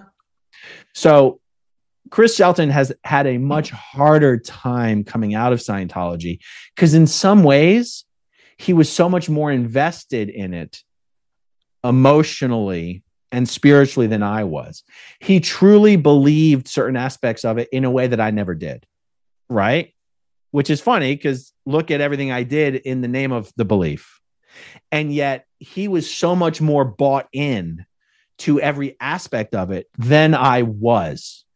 And so was that because he had gone up more the ladder? I think he probably had, but he also but I don't know whether that explains all of it. Like, there were parts of Scientology even that I was studying that I would go, well, that's obviously bullshit, but I would throw it to the side and it didn't bother me. Whereas, and I'm not picking on Chris here, I'm just using it as an example where his path out was much harder, and he talks about that. Whereas I never had that existential crisis aspect to it. I'm not even saying that as a positive thing or a negative thing. It's just what is. Because some people go, oh, you seem so remarkably well adjusted. And I go, well, I don't know. How should I seem? Yeah. I mean, fingers crossed, like you could be well adjusted, or like, who knows what could happen to you in a year or two. You might have a whole fucking it just hasn't come to the surface yet. Yeah. But what I was thinking about when we were talking about your childhood, and it's like, that's not wasted time, because, it is through that experience and what you learned that now you're able to do what you do, like helping other people and helping to get them out of this, like that, because of your gift of communication, Yeah. Yeah. And, if anything, it sort of gives me an idea. Like I said earlier, I don't have anything to compare my childhood to, except now I have my kids' childhoods to compare it to. Mm-hmm. And, seeing them and their experience in their life and what they're doing at their age is one of the things that really brings home how fucked up our experience was. My daughters, they're all about to turn basically 16, 14, and 12. They're all almost exactly 2 years apart. And it's like, when my oldest daughter turned 15, I'm thinking to myself, I was already living in the world by myself at this age. Yeah. And I couldn't even imagine my daughter. And by the way, and these girls are smart and they're advanced in school. They're advanced for their age and all that stuff. And I go, and I still couldn't imagine my oldest daughter living in a world where she woke up every morning and was on her own, whether she felt good about it or not. It was like, and that's where you go, you almost don't know what you don't know. You mentioned there's no concept of family. Mm-hmm. Well, I didn't know that I had no concept of family until my kids grow up and I see the family that they have. So that is something really common that I talk about in my podcast, is how a lot of the times people's repressed, childhood trauma will come to the surface when you have a kid and you realize, what you didn't get and what you didn't receive. Yeah, totally. And I'll tell you that one of the things, almost like not lessons that I've passed on, but the opposite, is I go out of my way to not make my kids feel like anything they've done wrong is like horribly, horribly bad. Because in Scientology, there's just this thing that every little thing is such a big fucking deal. And the amount of, I think, trauma that gets instilled, not from what you did, but how you're made to feel regarding what you did is the trauma. Shame. Yes, it's shame. And so one thing I really, I say put a lot of attention on, but it's also in some ways I put attention on it by not putting attention on it. Just not making them feel that anything they've done, even if they feel terrible about it, making them feel it's not the end of the fucking world. Calm down. You're fine. You're embarrassed. If I see that they are very embarrassed or shamed about something, I go out of my way to make them understand that's not necessary. No one's going to give a shit about this a year from now, 10 years from now, 20 years from now. It's just not a big deal. Whereas for me, I feel so much of my childhood was the opposite. This will be a huge deal if this happens. Oh, that'll be horrible. That'll be the end of the world. In Scientology, everything's just such a big fucking deal all the time, And the more kids think that something's going to be a huge deal if it gets found out about, then the more they try to suppress. Keep it exactly. Yeah. And then that affects relationships and all that kind of stuff.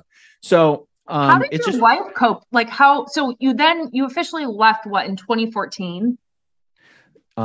Officially in 2014. Yeah. And so how was the experience for your wife? Like her coming to terms with this stuff too? It's all been very difficult in that regard. Do you feel like it's impacted her more?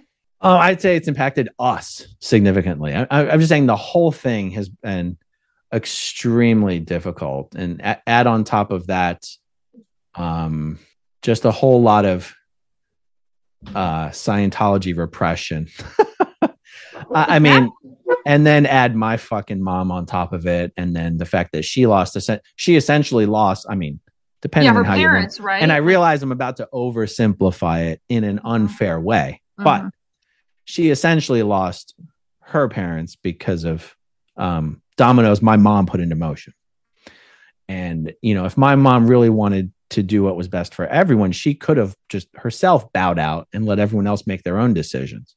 Now, I say this, look, I would never, in some ways, I never would have had wished that everything had gone any way other than how it did, because I don't know how it could have ever gone any way other than how it did. But if my mom wanted to be empathetic, she could at least acknowledge that, sure, technically everyone's better off now than they were before. But that didn't really happen like with the agreement of everyone involved. And you put dominoes into motion that caused my wife to lose her entire family. And you could at least acknowledge that that is the case, even if you think you did us all a big favor. You could at least acknowledge that that is one version of viewing what occurred. And even though we're all better off, that doesn't necessarily take the sting out of it, especially since you didn't really consult everybody when you decided. Wait, so what happened? I'm confused. So my mom basically did something that she knew was going to get her declared. And that she knew that once she got declared. Or herself? Herself declared. Okay. Knowing that I would either have to disconnect from her or get declared myself. Oh, okay. So it wasn't you making a decision, you were forced into it. Well, my decision was that I was not going to disconnect from my mom, but I was going to lie to everyone about it so that I wouldn't also get declared and kicked out. And so then she ratted you out? Eventually I got ratted out. But it's not like my mom ever came to me and said, I understand you need to do what's best for you. I've made my decision for what's best for me. If you have to disconnect from me, I understand, to save your family and your wife's family and everything. If you have to disconnect from me, I understand. And I'm at peace with it and I've come to terms with it because we all have to do what's best for each one of us. No, that's not how it went. Yeah. I mean, even to this level where she said, if you have to tell them you've disconnected from me, that's what you should do. And then that's what I did. And then she lost her fucking shit that I didn't like stand up and fight for her and say, I will never disconnect from my mom. I was like, Mom, I did exactly what you told me you'd be okay with, which is lying to them about it so that I could keep my job and my wife and my wife's family. And she just lost her shit. And so that's where you go, well, hold on. So you started down this path, but you were prepared to drag everyone down with you, regardless of how they felt about it. Well, that's not very honest, is it? I mean, that's not very virtuous. Okay. But realize I'm just pointing this out because that's one way the story can be viewed. I never would have disconnected from my mother. And I did lie about it, but I guess I wish it would have made everything much easier if she hadn't lost her fucking shit, that I was simply doing what I needed to do in order to keep my life together the way that it was. You follow? Okay. So then eventually I get declared. Is there any room for you to hold the space for like, if she wasn't doing that to intentionally harm you? But that she's I don't like think she's just a sick person. Oh, for sure.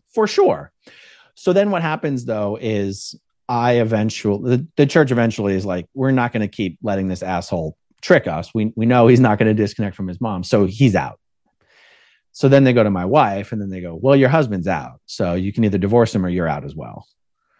And the way, Scientologists aren't very sentimental. So my wife the argument that she makes to them isn't even, I'm in love with my husband, so that's not going to work. She literally has to like sketch it out for them. Like, let me paint a picture for you. We have 3 kids. They all love their father. If I divorce Aaron now, I'm still connected to him through the kids until our kids are 18. So I still can't do Scientology until they're 18 anyway. And that's in like 14 years. Okay. Then when the kids are 18, they're not going to disconnect from their father because our kids aren't even Scientologists and they love their father. So if they have to pick between him or me, they're going to pick the one who's not telling them they have to pick. And so then I will have lost my husband and my kids. And for what? So she basically lays out this thing to them, essentially saying, yeah, that's not going to work for me. So then they go, okay, you're out. And then they go to her parents. Okay, well, you've got to disconnect from your daughter and your 3 granddaughters, or you guys are out. But they have 2 other daughters and a son that are in. So that's like one kid versus 3 kids that you'd lose. Exactly. And that's what I mean when I talk about Scientology destroying families, is like, because really in this equation, her parents are the ones who really had no choice. They were going to lose people no matter what. Now, so Heather, if she divorced me, she would have at least kept her kids. Right. So she had a choice. Her parents really had no choice as far as losing children. Her parents had no choice. They were going to lose children one way or the other, and grandchildren, lots of grandchildren. And that's just where you're like, nothing is worth that. Well, I mean, maybe there's something out there that's worth that. But, my problem with Scientology is that they're just being fucking lied to every single day for no greater purpose than to separate them from their money. And I know Scientologists really believe it. So someone would be like, well, they're not just being lied to separate them from their money, whatever. It's really why I do what I do on YouTube, is like, if anything can get people to realize that, hey, maybe there's something out there that's worth giving up your family, but it ain't Scientology. It ain't Scientology. And if me putting out, entertaining and informative videos on YouTube helps people in Scientology come to that conclusion, then that's my public service. And the good news is it does work. It has been working, because I'm also associated with the Aftermath Foundation. Well, that's what I want to ask about that too. Go ahead. Yeah. I have the privilege and the luxury of hearing from people who are leaving Scientology what it was that got them to wake up. And in many cases, my videos are part of that equation. They go, yeah, you just seem really, you seem so fair, and, you're not hateful, and you clearly know what you're talking about, and everything you say resonates with me. And it's not just my videos, but me and Chris Shelton are really the ones out there putting out videos in the former Scientology world. And it's one of the reasons I put out so many videos. I just want people who are coming out of Scientology or starting to question things to be able to stumble online and find a former Scientologist talking about the subject in a way that they can relate to and doesn't just sound hypercritical and hyperbolic and exaggerated. So I like to throw in jokes and be funny and tease Miscavige and whatnot. But everything I say about Scientology is 100% accurate and fair and balanced. And I think that comes through. So if anything, all the time I spent in my younger years really understanding the subject of Scientology, one thing you can say it's helped me by enabling me to talk about the subject in a way that current members that's know. what I was going to say, is that that's the gift of your childhood, is what I was trying to say. But so it's the exact same thing for me. I have a gift of being able to communicate on some really heavy topics, but I'm able to like bring in laughter and self-mockery, and that's like the special sauce, is when you can, talk about some serious shit, and also bring in some humor. You're not making light of things, but that people resonate with that. Yeah. It's less threatening. Totally. Well, and you do have that same thing. And it's funny, like when I do hear something like, oh, I don't, you seem so well adjusted. There's a part of that almost goes like, is that supposed to be something I'm supposed to apologize for? Because I'm never quite sure how to take it. Like, you say thank you. That's it. Well, no. I mean, I know it's intended as a compliment, but I think in some circles it might also be perceived as, geez, I guess it just must not have been that bad for you. You know what I mean? So anyhow, I always say thank you. Thank you is the right answer. But it's not like I've done any extra work on that's what I was myself going to say get to too. this point. So no Do you know therapy? what I mean? Like there hasn't been therapy? Wow. Well, hopefully you're just special, but but hopefully not in 10 years, you're just going to really fucking have a psychotic break. Like, maybe you're well adjusted now, but you're about to go fucking nuts in about a few years.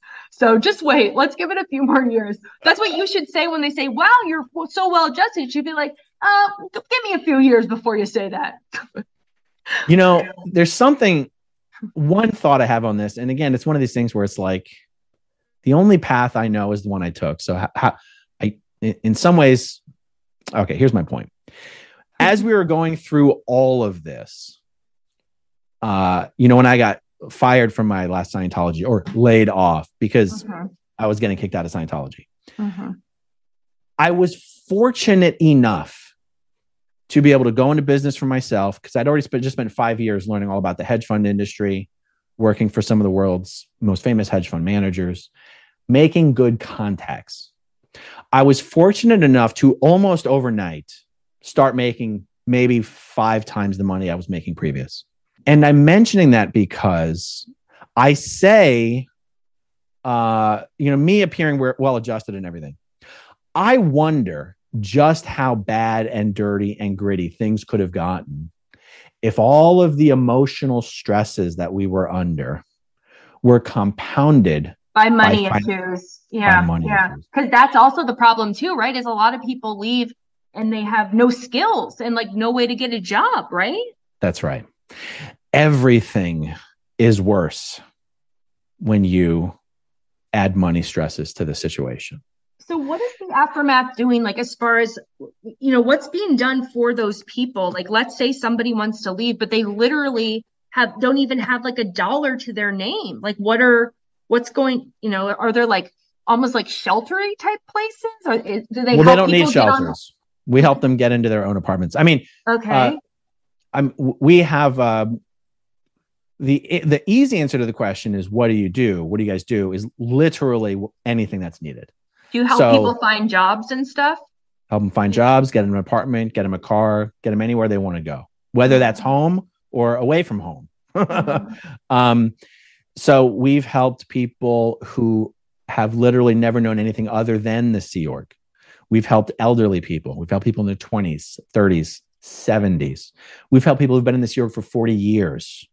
We've helped people leave who have family, but they didn't want to go to them. We've helped people leave who have no family. And we basically do whatever they want, however they want it done. The point is, it's done on their terms, not our terms. No strings. Are Mike and Leah involved in that? Mike is on our board. Leah is not on the board, but she supports the foundation. So we have been able to accomplish everything we hoped we'd be able to and more. Like, it's been such a thrill and a pleasure to see it roll out the way we'd hoped it would. One of the biggest questions early on was, how's anyone in the Sea Org ever going to find out about the Aftermath Foundation? How are they going to know your help even exists? In the beginning, people were finding out through family members who were hearing it from friends, like the Sea Org members, just like I was in touch with my dad and my dad was in touch with my brother. Well, most of these Sea Org members are in touch with someone in the outside world. Well, that someone's in touch with the internet. And anytime anyone pops up on the internet about anything to do with Scientology or needing help, we've gotten to a point now where they go, contact the Aftermath Foundation. When was it launched? 5 years ago, 2017. I think that's ballpark right. Not everyone who leaves Scientology needs the help that the Aftermath Foundation exists to provide. So specifically, we say that the foundation is here to provide a support system and safety net for those who simply don't have it elsewhere. If someone can be in Scientology and maybe they already have a successful career, and they just want to drift away from Scientology and they don't want to speak out publicly and whatever, they can do that. It's not actually that hard to leave Scientology.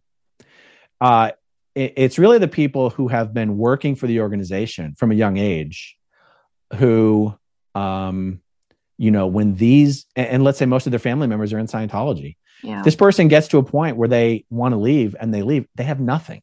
Exactly. They have nothing.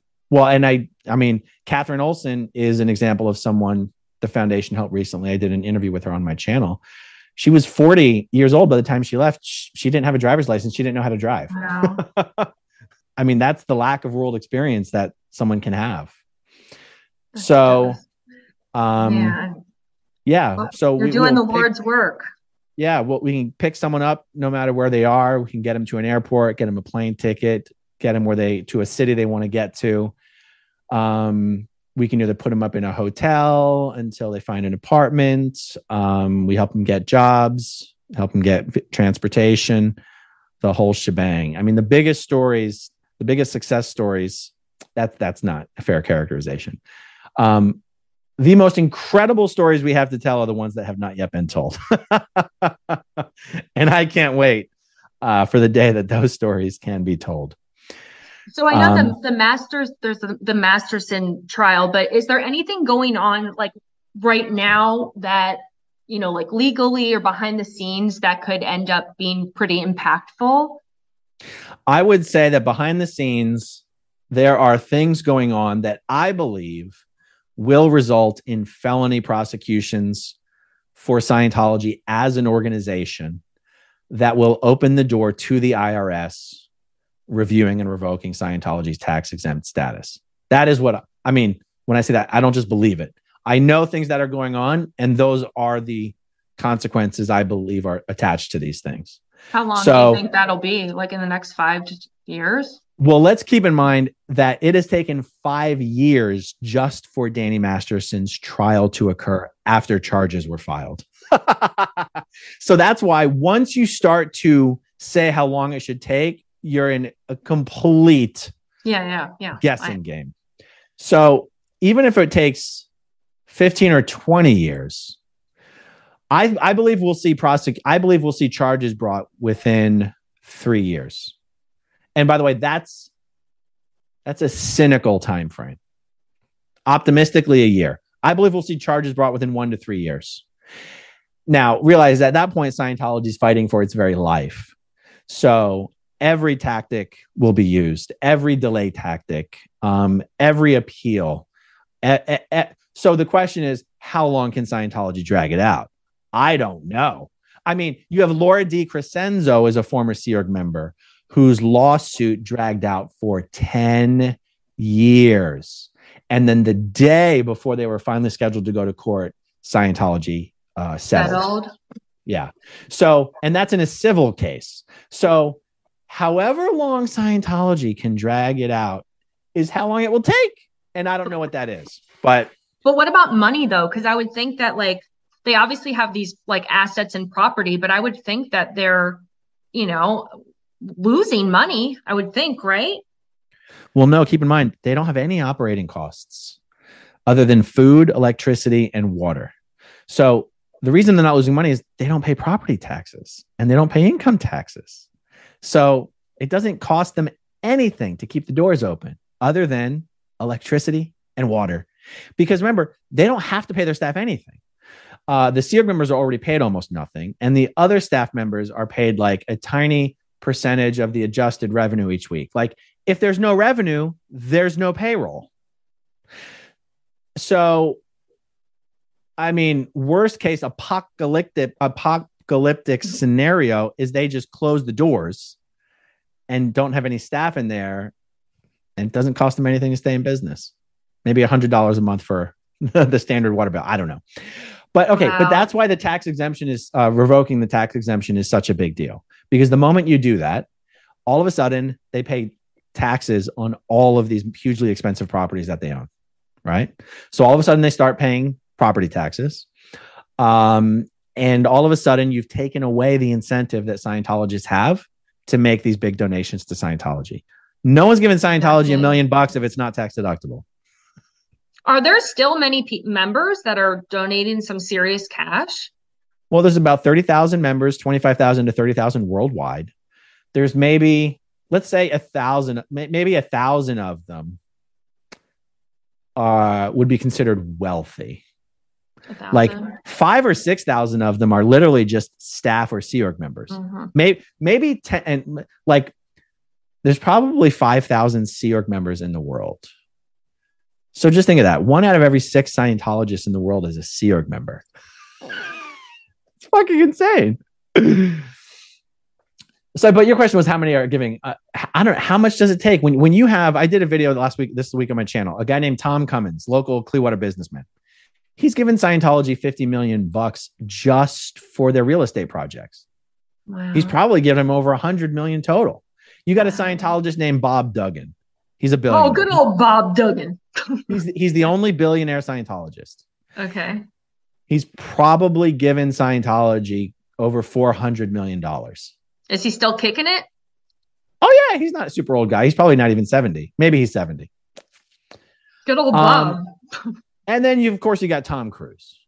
No one knows how much money Tom Cruise has really given to Scientology. Is Travolta still involved? Yep. Travolta's still involved. Kirstie Alley is. Nancy Cartwright is the voice of Bart Simpson. I think she's like low key because she's very... Nancy Cartwright's been Bart Simpson's voice for the last 30 or 40 years. She is insanely wealthy. And she gives most of her money to Scientology. Royalties, I'm sure. Yeah. Wow. Well, and so you've got a lot of Scientologists who've given like $1 million, $2 million, $2.5 million, or whatever. So, and it doesn't cost. So they have continued to make more and more money each year, or stuff away more and more money, even though their membership has been dwindling. The moment you take away their tax exemption, now the dollar figures start dwindling every year. So, what you got any intel on when they were saying that Jada and Will were maybe involved in Scientology? Do you know anything about that? I got a great video on my channel about that. Okay, I'll watch They it. both, I mean, it just comes down to the fact that they both were, and now they're not anymore. Okay. You would think that now that they're out, they would just be honest about having been in, but no, they're still fucking lying about it. I'm just a student of world religion. Jada wasn't just a Scientologist. She got a lot of other people into Scientology who are still in Scientology. Jada was in it more than Will, but Will was the one that was really tight with Tom. Remember, there's all this weirdness around 2007. All of a sudden, Tom and Will Smith were these public best friends. You know, Will would talk about Tom in every fucking interview. It was really weird. Well, that's when Will and Jada were getting into Scientology, and they were in. I lay it all out. I've got like where I did the video is Jada had Leah Remini come on her Red Table Talk interview program, and that was essentially Jada's public way of denouncements of it, that she was no longer in Scientology. Yeah. Now, in the interview, she said she'd never really been a Scientologist. But once Jada brought Leah Remini onto her program, that was essentially a signal. Nail in the coffin. Yeah. Yeah, that was a signal to everyone over in Camp Scientology that it's officially over. Well, this has been the shit. This is my fucking dream come true. I love talking about this shit. I wanted to talk to a Scientologist for fucking ever. I love me some cults. Do you get sick of talking about it? I don't. I don't know why either. I don't. I find it so entertaining to talk about. Yeah, me fucking too. It's great. So, so then where, I'll put all your shit in the show notes, but Aftermath, you got your YouTube channel. I'll make sure to give them the, your website with your, the website of your name, URL. Oh, the AaronSmith-Levin.com. Yeah, I'll make sure I'll put that one in the show notes. So people always ask me, does Scientology still harass you? And it's kind of like, well, they harass me every day with that fucking website they have up, parking on my name. One of these days, I'm just waiting for some lawyer to volunteer to help me get that thing back, because I really don't care. And even if we take the website down from AaronSmith-Levin.com, they'll just put it up under something else, right? But it would be nice to have my own. It would be nice to have my own name back. Yeah. Well, this has been rad. Yeah, thank you. You can check out anytime you like, but you can. Well, that wraps up today's episode. As always, you're welcome. I want to hear y'all's feedback. I could have talked to him for hours. I've always wanted to walk into a Scientology building and see what the hell is going on in there, but I'm afraid if I walked in, then maybe, I don't know, they would stick me with a tranquilizer and lock me in a room and I'd be donezo. But yeah, I loved that conversation. So yeah, I don't really have anything else to tell you, except that I will see you next week for another fucking amazing episode of Adult Child. It's going to be super raw, super vulnerable, super excited. If you're out of here, it's going to be a good day. I promise.